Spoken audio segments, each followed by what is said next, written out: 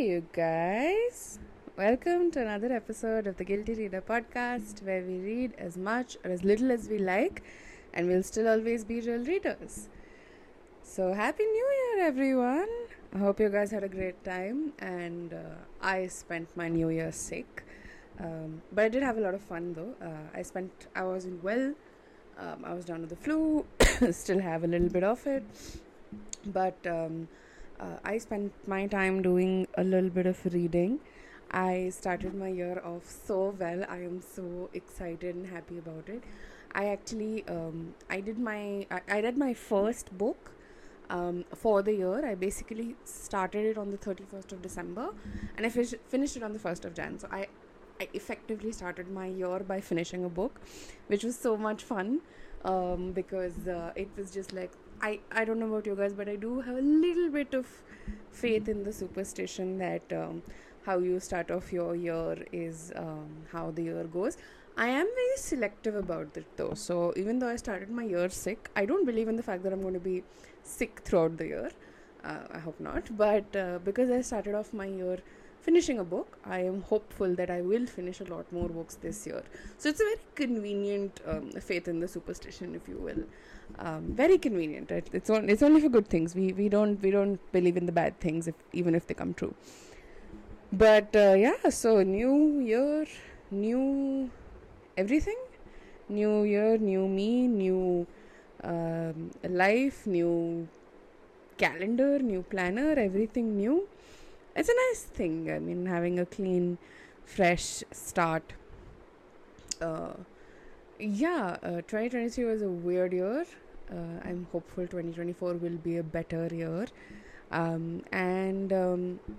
think 2023 was a weird year for me reading-wise as well. I finished, like I said in my previous episode, I finished it 17 books. I had a target of 52.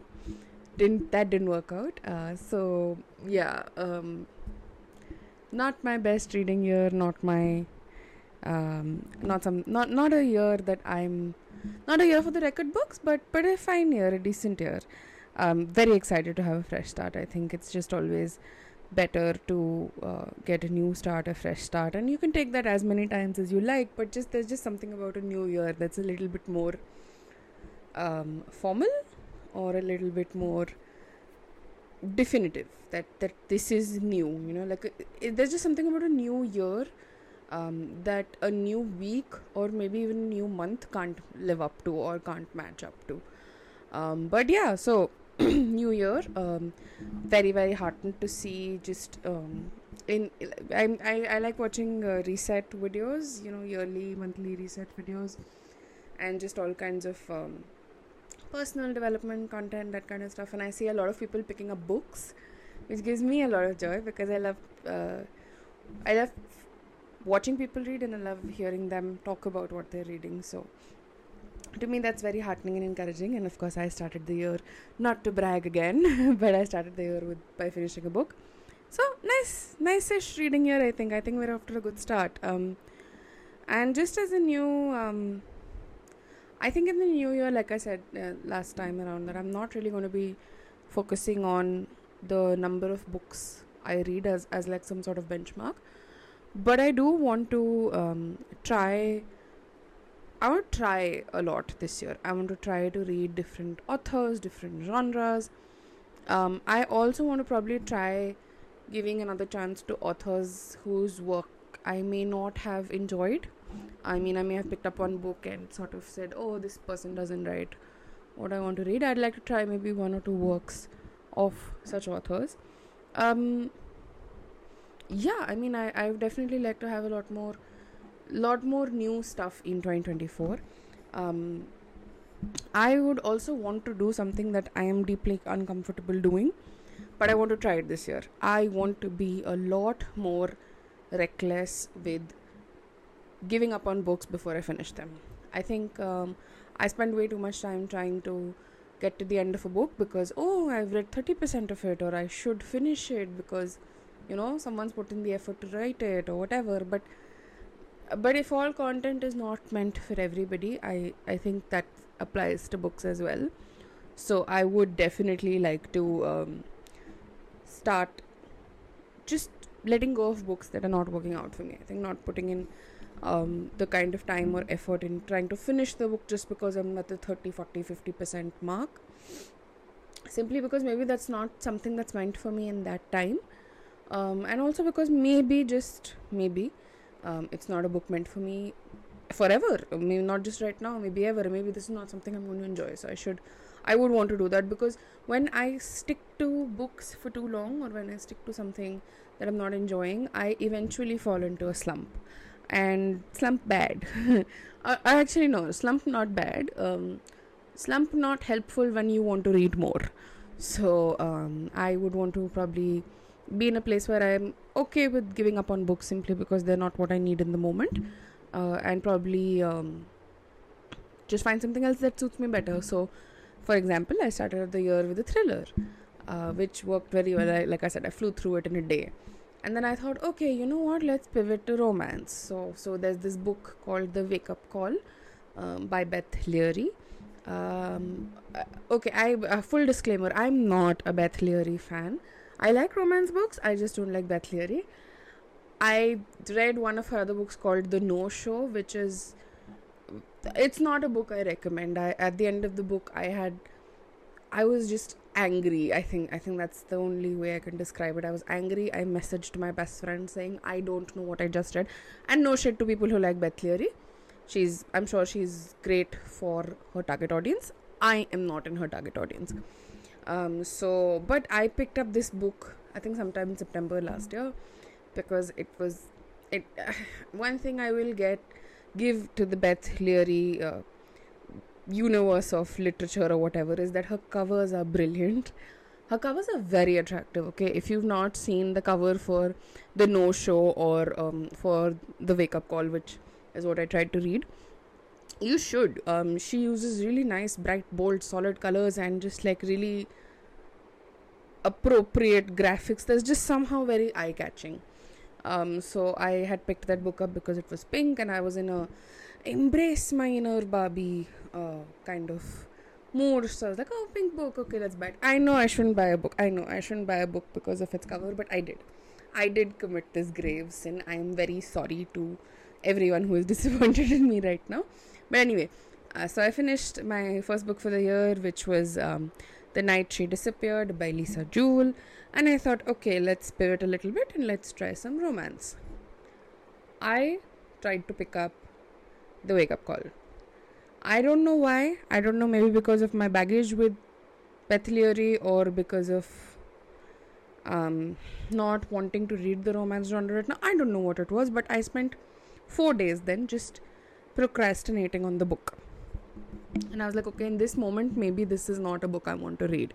I think my brain or my conscience is trying to say something to me. Honor it, move on, shut the book. So I did do that. I did that, and I moved on to reading another thriller. I was like, okay, let's try another thriller. And so I finished this book called The Fast and the Dead by Anuja Chauhan, which is another cozy thriller mystery book. Sorry. Which I really enjoyed. I again finished it in like a day and a half or something. Basically, it was like I started it yesterday and I finished it today. So it was good fun. So yeah, maybe right now I need thrillers. Maybe so that's something that's calling out to me. Or maybe it was just my dislike or my discomfort with the author of the other book. I'm hoping that during the year I will actually pick up and finish that book, because the premise sounded really interesting to me. It's an enemies to lovers set in the backdrop of a hotel that they're trying to save. Sounds really cute. I just don't know. I hope I can finish that book. I really do want to. But yeah, so I was very I was pretty ruthless on the whole DNFing thing, and I was like, okay, I will not read this right now, maybe some other time.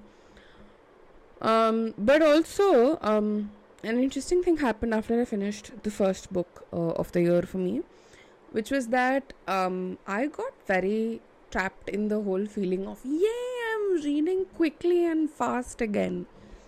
I just got trapped into that whole feeling, and I very conveniently then started placing the same old perfectionist and over-ambitious pressures and restraints on myself by saying, okay, you finished this one book in like a day, pick more books up, finish them in a day, you can do this. And which was also why that 4-day sort of mini procrastination / slump was very helpful, because it reminded me that old patterns are very quick to come back. You have to be careful and cautious that you don't fall into them again. So immediately I was like, oh, okay, so I can see two things that are happening over here. I can see that one, I'm trying to force myself to read a book that I don't want to right now. And secondly, I basically putting pressure on myself to replicate the same kind of quick reading success that I saw right at the beginning of the year. That may happen inadvertently, or it may happen consciously also throughout the year. That being said, that can't be my goal or my goal post, because it's very difficult to consistently finish a book in a day, simply because full-time jobs, hello, bills to pay, can't do this. So good reminders. So two very good reminders. Give up on a book. Patterns, old self-talk, old inner monologues will come back. You have to find a way to remind yourself that you're bigger than them, and that those inner monologues come from within you, so you have the power to change them, which is what I did by letting go of the other book, which is a big thing for me, because otherwise the perfectionist in me labels something like this as giving up or failing or losing. No, it is try another time. So that was a big deal for me, but that's a great way to start the new year. And yeah, we're going to read a lot of interesting stuff this year. Quick update on the books I did actually end up reading so far. The first, like I said, was The Night She Disappeared by Lisa Jewell.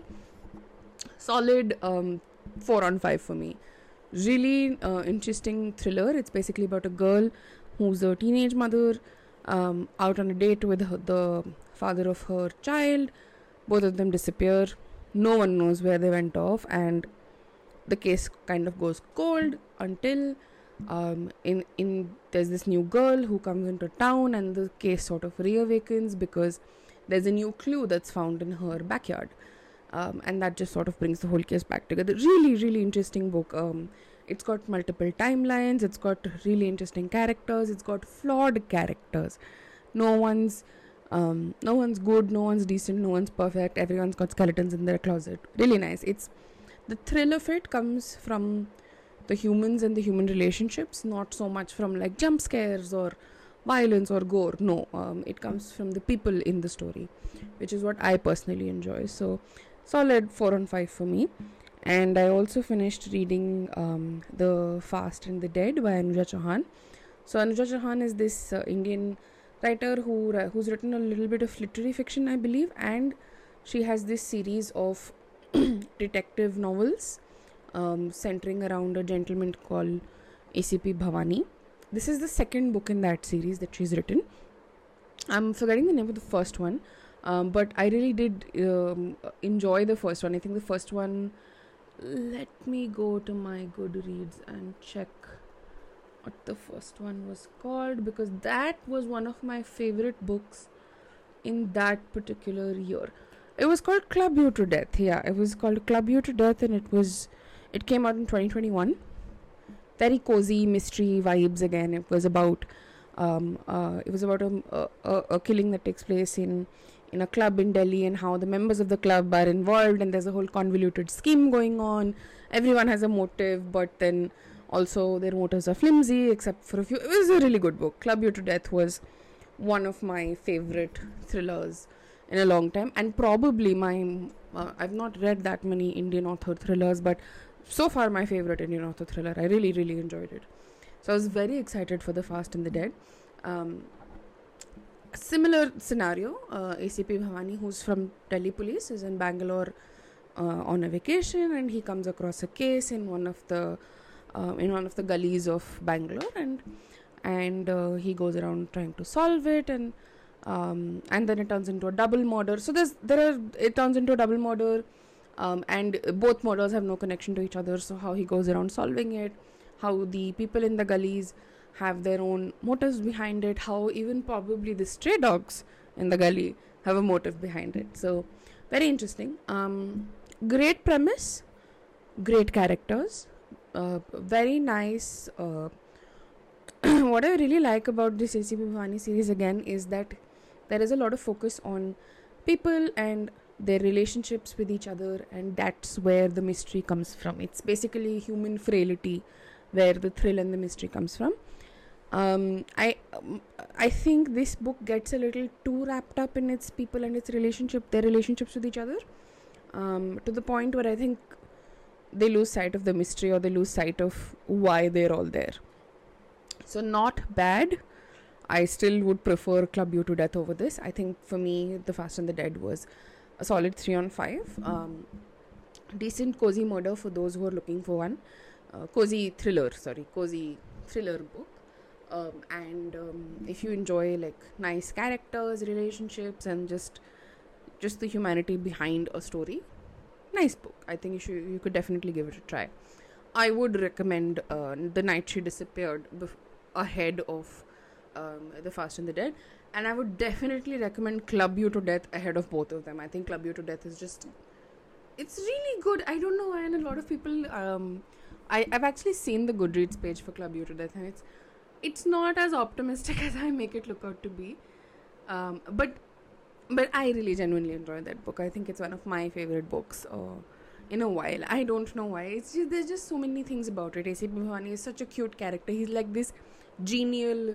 I wouldn't even call him Sherlock Holmes, because he's not using deduction. He is using people to solve his cases. He's using their stories and their motives to solve their cases. So he's this really genial uncle that you probably know in your family also, who is just so sweet, and everyone wants to talk to him, everyone wants to share their lives with him. That's the kind of character he is, and he's very likable. And that's why, and Club You to Death was such an interesting way to introduce a character like that I have a place for that book in my heart. But yeah, starting the year off on a very thrillery, suspensey kind of note, and super excited for what the year has ahead, you guys. But why don't you tell me what you have ahead for your reading goals, your reading life? What have you done in the last week since the year has started? And yeah, Happy New Year, and I'm going to see you guys a lot more this year. Until then, bye bye.